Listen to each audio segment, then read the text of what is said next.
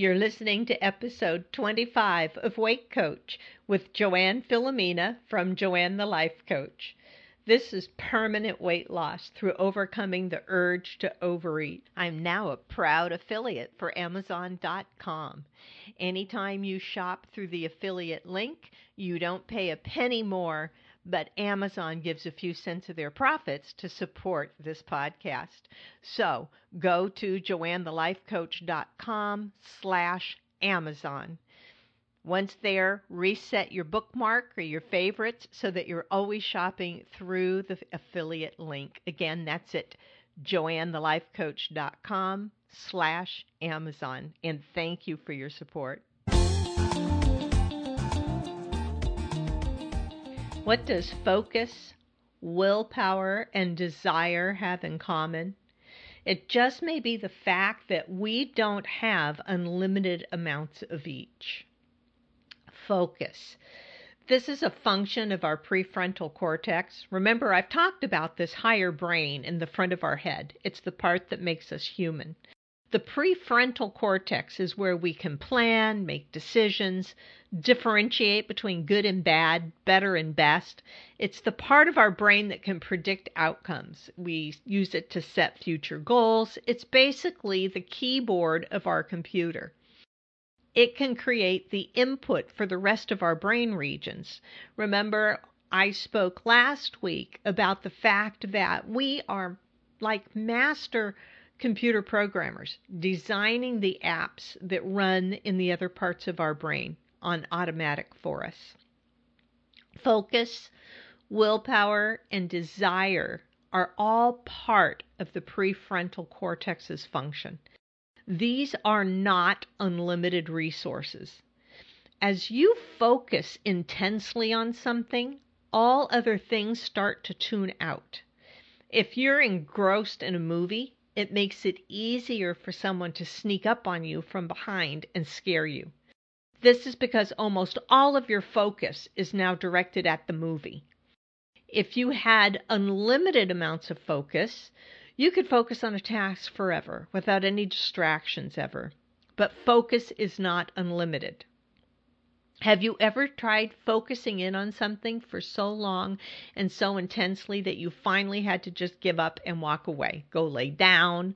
Working throughout the afternoon on my computer, I find that I have to break away. I go get coffee, go take a walk, or just go look out a window.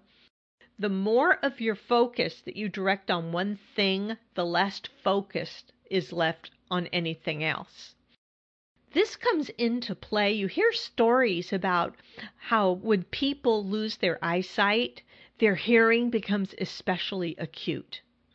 It's because they're no longer splitting up focus in the prefrontal cortex between what the eyes see and what the ears hear. All of that focus that we use on our vision can now be redirected to their other senses. Focus is not unlimited. Willpower. Asserting willpower takes a bit of our focus. Willpower is also not unlimited. You only have just so much willpower to apply at any given time.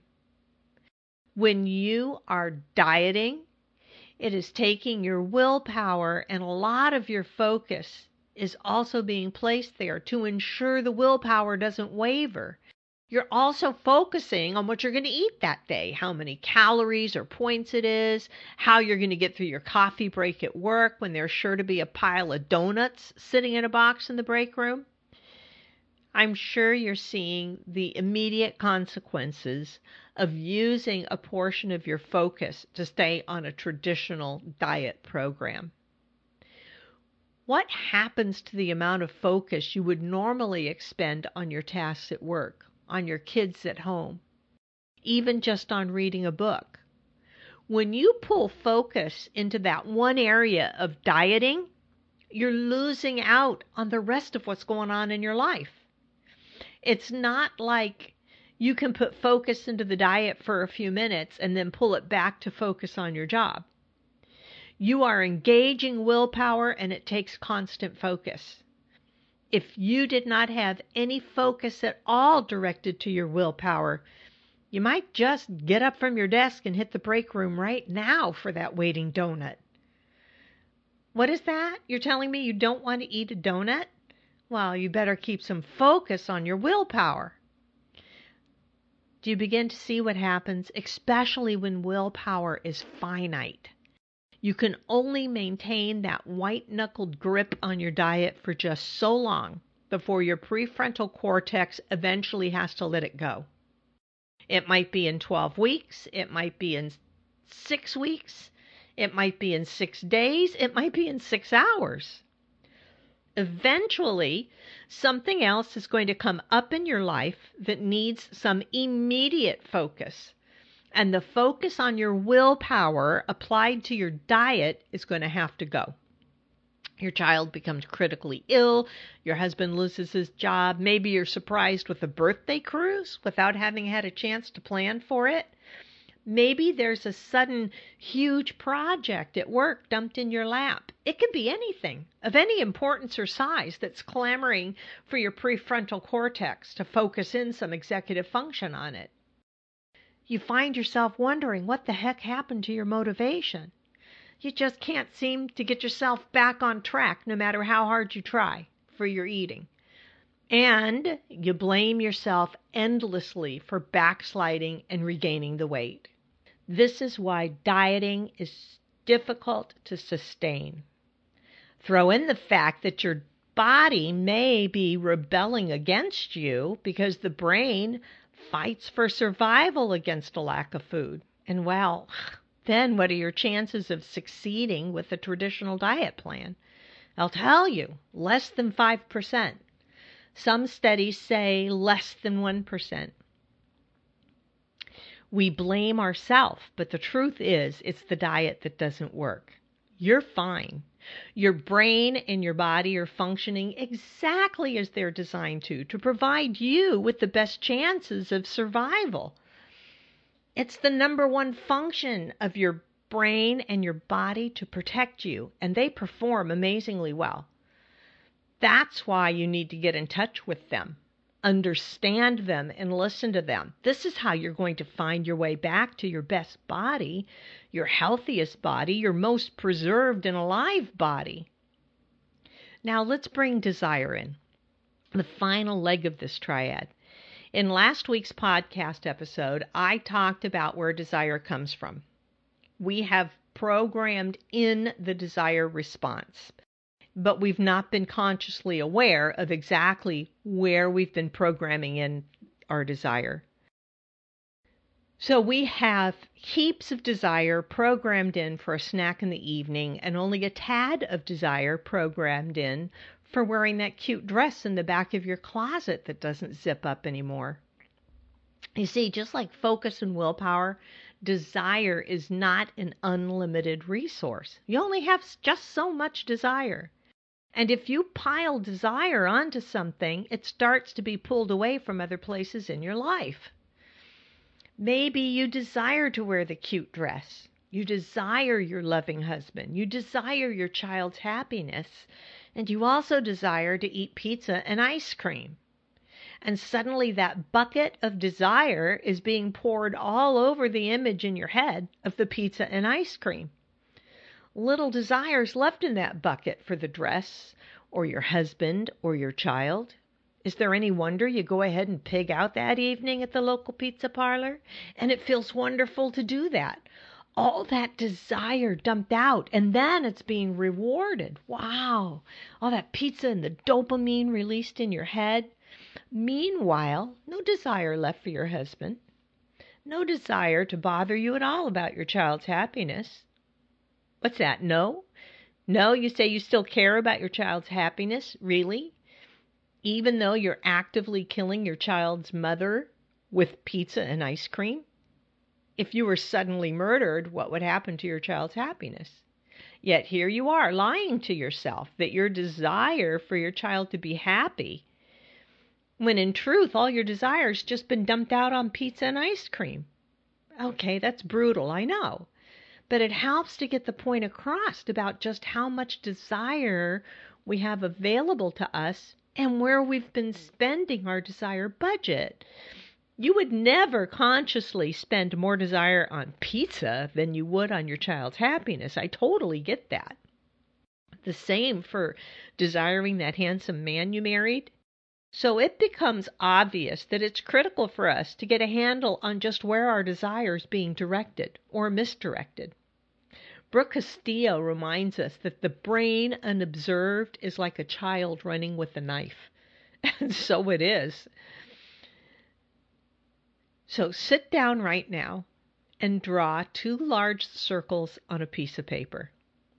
It's okay. You can pause this podcast. Go get a piece of paper and do this. Don't forget what you're doing. Come back and start the podcast again to finish this. You're going to want to do this.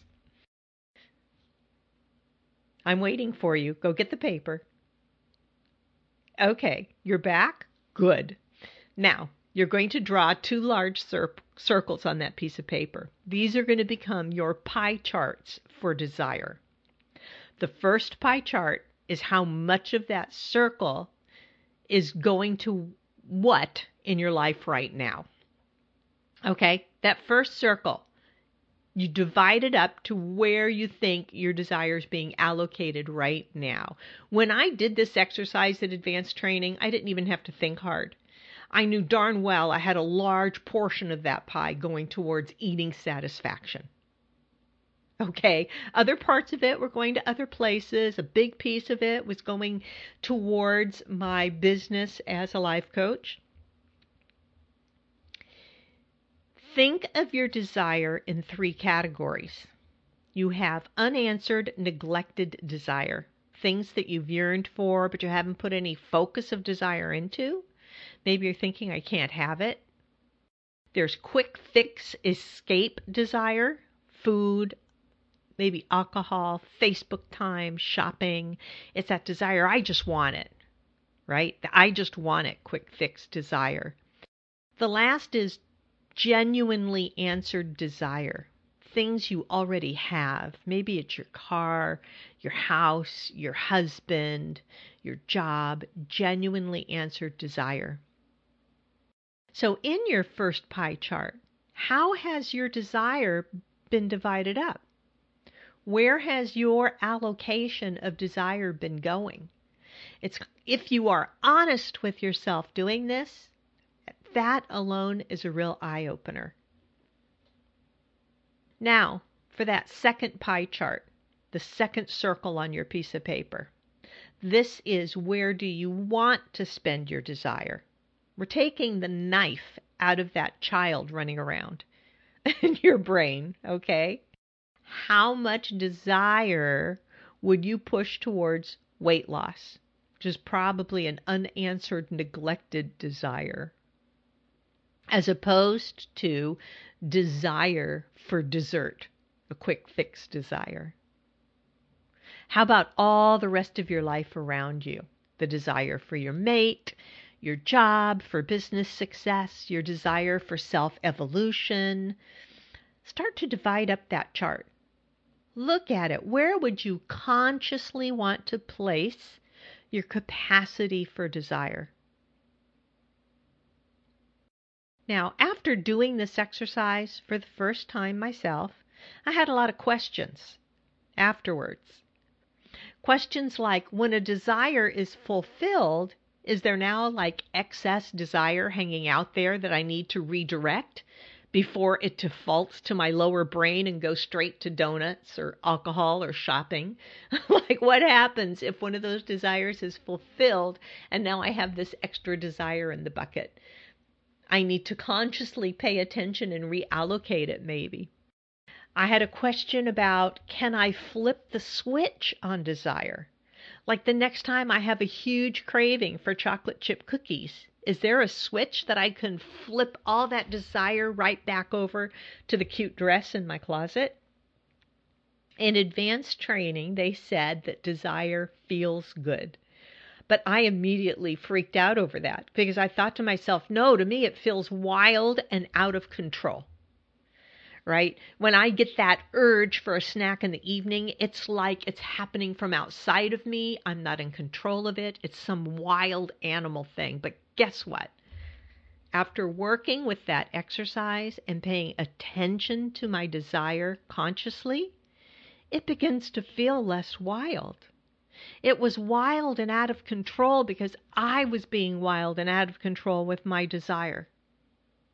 I was not even aware that I could consciously choose where my desire goes, but I can. I can. The last couple of evenings, when the urge has come up for a snack around 8:30, 9 p.m., and it does. I've been staying up a little later because I've been watching the Olympics. I always get sucked into the Olympics. I think, oh, I don't care about the Olympics. And then I turn on the opening ceremony. And after that, man, I am locked in. So I've been staying up a little later last night watching the swimmers. When I stay up late, my little snack urges start to come out of the closet, right? So the last few evenings when the urge has come up for a snack around 8:30, 9 o'clock, I've noticed it without reacting to it. I've been like, oh, there's that misdirected desire. And I sit there and I'm noticing the desire without acting on it. And I remember that I also desire to wear the really darling moss green silk tank and skirt that I used to love wearing. Bam. Drop the mic, lady. If there were a row of 4 switches on a switch plate labeled snack, 3 of them had just flipped off. And several of the switches over on the switch plate labeled I want to wear the green silk outfit switched to on. I was stunned at how immediate it was. This is revolutionary, I tell you.